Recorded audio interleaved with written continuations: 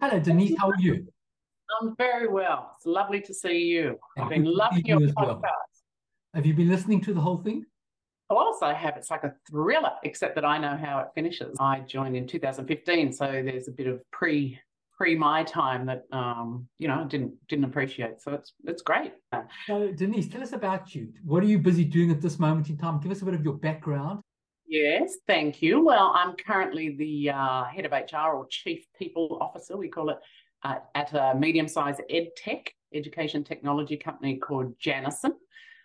It's a listed company and it's been around for a while, but it's kind of changed strategic direction over the last few years. So it's very much a scale up, which is, where I love to be, actually. A very similar size to Vocus, actually, when I joined Vocus. So yes, I've been in HR, for quite a while now, although I started in finance centered functions at the beginning of my career.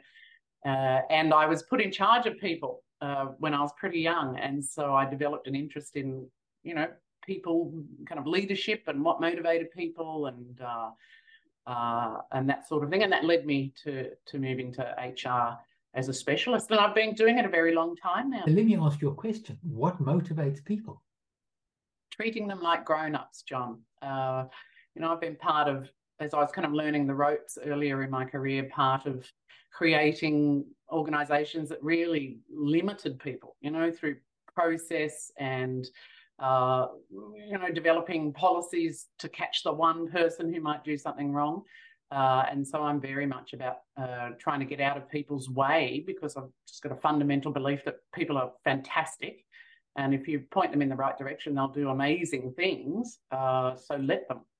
And has that been your experience? People do amazing things?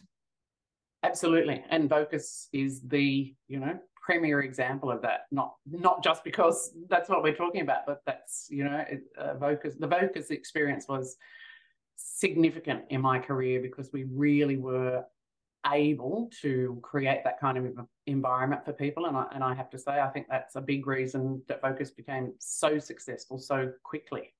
So let's go through that. You joined Vocus in April 2015. At that time, Vocus was run by James and was on the verge of acquiring MCOM. And you were leading the HR and the internal communication function. So take us through the process. You've just joined Vocus, and your first sort of job is MCOM, which is going to double the size of Vocus in overnight almost. And now tell us about what you did and how that experience went for you. And Yes. Before you go there, how long were you at Vocus before it acquired MCOM? Roughly 2 months. So what was your experience like in those first 2 months, firstly? Yes. And when I joined, Vocus was about and I always think in terms of employee numbers, about 220 employees from memory across Australia and New Zealand. And we were working on the proposed acquisition of AmCom, which, as one of your podcasts refers, wasn't as straightforward as we would have hoped. So it was kind of touch and go as to whether the deal was going to go through there for a little while. But obviously we had to plan for the fact that it was. And so it did, I'm pleased to say, and everybody was hugely excited about that. But that meant the company actually quadrupled in size overnight. So we went from the 200 or so employees to, I think it was about 800 or 600, maybe it was triple, 600 employees. And it was just a great experience. It was very, we had to fly by the seat of our pants. But, to James and Rick Carell's credit, they said, let's not do this perfectly. Let's get over there to Perth, because that's where AmCom was headquartered, and really put our arms around the people, and try and give them some comfort about the future, because it can be quite unsettling when you're acquired by another business. They almost felt liberated, I want to say, in terms of what we brought, the kind of culture that we brought to what was quite a conservative organisation as AmCom. So, yeah, there were some who didn't come along with the acquisition, some in more senior leadership roles, and we thought that was important to affect the kind of cultural change that we wanted to affect. But by and far, most of the people from AmCom came across with the acquisition, and we gave them some comfort. We put up an organisational chart, which was pages and pages long, where people could see their names in, in a box. It sounds very kind of rudimentary, but it was hugely comforting to people at that point. And we had a party, which is always key on day one. So let me just understand something you actually said. You said some of the senior leadership people were changed in order that we would all have the same Vocus culture. Well, it would never be the same. And when you put organisations together, it never is. I think Sure. I've resiled against the notion that, there's one culture in an organisation. There's actually many. And you don't add, 600 people to your employee kind of population without something changing. And I think that was a lesson that we learned, to be honest, from the Amcom acquisition. As the acquirer, you can often have a overrated sense of your own kind of culture or systems and impose them almost on the acquired company. And I think to some degree we did that, not in the people space so much, but perhaps more in the technological areas. And I think we learned a lot from that. And so when we went on to merge with M2, and then we bought NextGen, and we bought another couple of little companies during that time as well, we were very cognizant to choose the best from both worlds rather than just the Vocus way of doing things. So how long did Vocus own Amcom before M2? Look, what? Before you started working on M2? It wasn't long at all, which kind of blew my mind a little bit. It was a big enough change to try to integrate the business from a people perspective. And then, obviously things were kind of held tightly by the people involved in the deal, but it became obvious to me, at least, that something was happening. And once the covers were lifted, it was a significant merger or acquisition, however you want to term it. I think M2 may have been about 1,000 people at the time, so they were, double again. And yeah, it was only a matter of months from memory. So how was the acquisition of M2 different to the acquisition of Amcom in terms of how you found the people, your role, what was going on overall? Yes, it was. It was, I think the term merger of equals, perhaps gets overplayed, but the approach to how to set the organisation up seemed to, come from that place. And so the decision was made that, and as you've referred to, we'd split the board down the middle. We'd split the executive team down the middle. And, I think I was only there 8 months, actually, at this point. I actually had to recontest my role because there was an HR director from the M2 side of the business. So that's never fun, especially, having only been there 8 months to kind of put your neck on the line again. Fortunately, it went my way, but it was, unsettling personally because I just loved the place and I, really wanted to be part of its future. And as you've said, we lost some people. Mark Simpson, whom I love, he left the organisation. That was pretty sad as well. A few people from the M2 side left as well. And there we were, a newly constructed team. It was quite a bizarre kind of feeling, to be honest, to look across the table to, a new set of faces overnight. When you got that video from Mark Simpson, I assume you got the same video as me. Did you think when he said, not you, it referred to you, not you? But it was different once we merged with M2. So tell me, when you now own M2, what were like your biggest challenges that you hadn't faced before, which suddenly you're facing with leadership or whatever else that was going on? What were the big challenges there versus James's, from running a business with James to now James not being involved? What were the new challenges?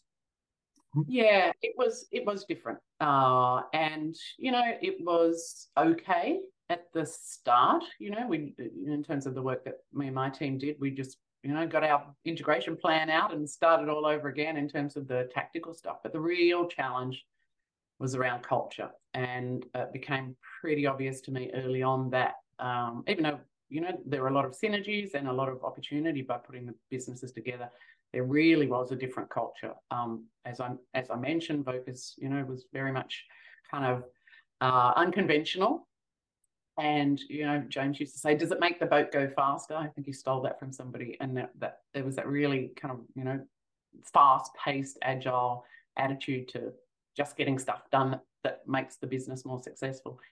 M2 was definitely more conservative, and, you know, at the upper echelons, I think that really played out over time as something that became untenable, really. Below the executive, people just got on with it. You know, I'm still in contact with people that came from different businesses into Vocus. I think we had huge success in terms of integrating at that level. You know, and we were 2,500 employees by this stage, plus 3,000 in an outsourced arrangement who loved the culture. But the problems really started to show at that executive level and clearly at the board level. So give us examples of some of the issues that you sort of started facing at the executive level.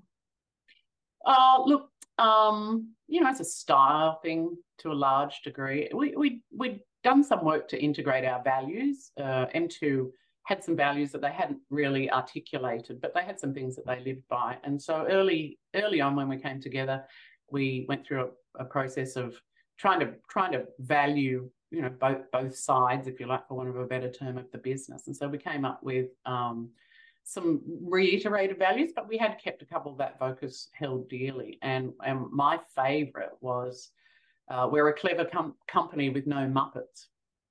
And that really informed the way, you know, I operated and my team operated in terms of initiatives we developed that treated people like awesome, you know, talented people, because we don't have muppets, right? And but that's unusual, and that was very much that came through from the M2 side of the business, that that, you know, it was almost kind of reductive in terms of their approach to people, that you know, limited them, I think, you know. And so as time went on, we seemed to move further and further away, in my opinion, from the values that, you know, in James's time absolutely informed everything we did and the way that we did it.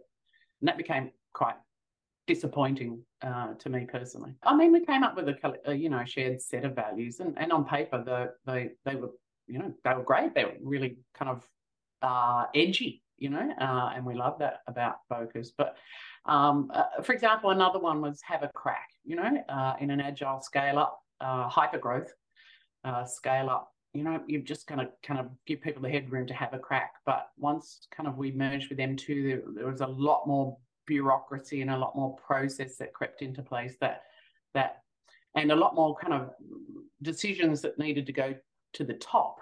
Things slowed down. It became more hierarchical, and I guess that's the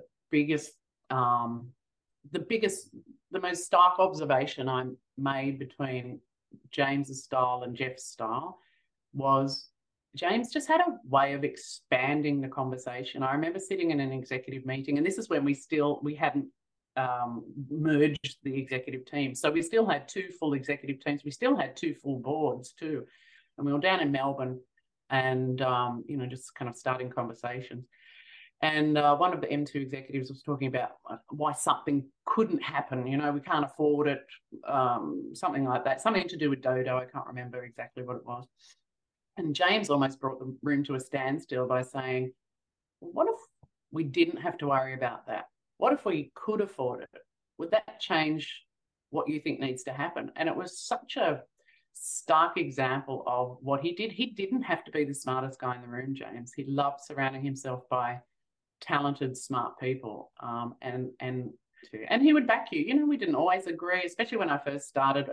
You know, I had some kind of unconventional ideas, and I wanted to strip away some process that you know, had been implemented with the best of intentions, but you know, given my experience, just didn't fit with this hyper growth scale up culture. So Denise, being involved in all the people space, just be talking about from a people point of view. So did you think that the merger, and I'm not talking about from the HR point of view in terms of systems, I'm talking about from a culture, from an overall environment. Was the merger going well, or did you feel that there are issues arising out of the Vocus people versus the M2 people? There were a whole lot of issues because you were involved, not only were you involved in payroll, but you were sort of, if I can say, people came to you with the issues. You were if that would be a fair description of some of your job, if people coming and saying, I'm unhappy about this or that. Was that part of your job, for people to come and tell you their problems and issues? Well, it was part of my job to certainly provide channels for people to give feedback. And so that didn't necessarily mean coming to me personally, but, some people did. I mean, I had a decent sized team by this point. We had about 30 people in my team. But definitely I have always viewed part of my role as being the thermometer, the weather vane almost. So I made it my business. What was the weather vane? So give us kind of what was the weather vane was like. Things definitely started to go wrong over time. But by and large, I think most people kind of accepted that some stuff would take time to change.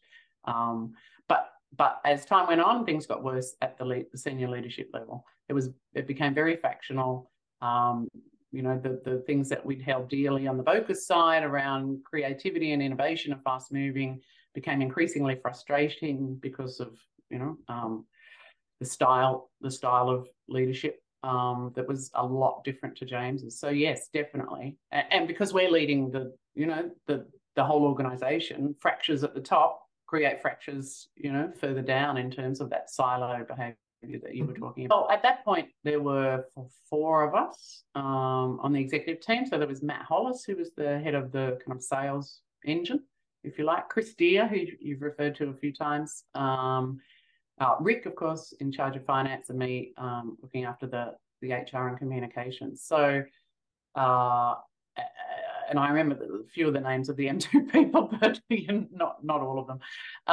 And so as time went on, it became increasingly frustrating for us to do what we, felt our job was, which was to move fast and, create a hugely successful business. So, one by one, we left. Matt left first and went on to do other things. And then I think it was Chris or maybe Rick. No, it was definitely Chris. Chris Deere left. And then it was Rick and I. And Rick left, and I was the last woman to go. Let's go with this. So then along comes NextGen. Yes. Now, tell us a bit about NextGen. How did that integration go?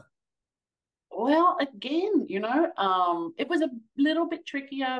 Some people at NextGen had been there for a very long time. Their clients were, typically government agencies, and that kind of engenders a bit of kind of conservatism and risk aversion, perhaps necessarily. You could see that, I suppose, in the suspicion that people had about this company that had just acquired them. But once we'd done really simple things, although big things like locate people together in the one office, because it was all office based pretty much work at that point. You really started to see people come together, and as structures changed and people became part of a team with people from a range of organisations historically, then you really saw people start to pull together. So I think it was a pretty successful integration from my perspective. I'm still in touch with a few people from there as well. Excellent. Yeah, but it was a different culture yet again, very conservative. But that's okay. You always get subcultures as long as you've got the foundations of the threads that tie us all together, as I like to call them. Then that's okay. But now you're coming along, and all the Vocus people, the Vocus senior people going down the ranks, the really handpicked James people who were absolutely integral to building this business, are leaving one by one. Did you sort of feel that there's becoming a culture of Vocus people leaving or getting rid of Vocus people? Yes. unquestionably. That was my observation. I think Matt kind of made his departure when he saw the writing on the wall, perhaps. But yeah, certainly I didn't want to leave Vocus, and I was surprised that I, was made redundant effectively. So yes, it seemed a fairly systematic pick off of the Vocus people. I think Jeff just got to the point where he didn't know who to trust. I think it goes back to his style, that the smartest guy in the room style. Trust me, I've replayed it, that kind of last conversation several times in my head because I was heartbroken. I absolutely love Vocus, but it had started to turn into a place where we just lost our secret sauce. And that's, it really became a M2-led organization. And so people ask me, in retrospect, like what went wrong? Merging of cultures doesn't work. I think a lot did work.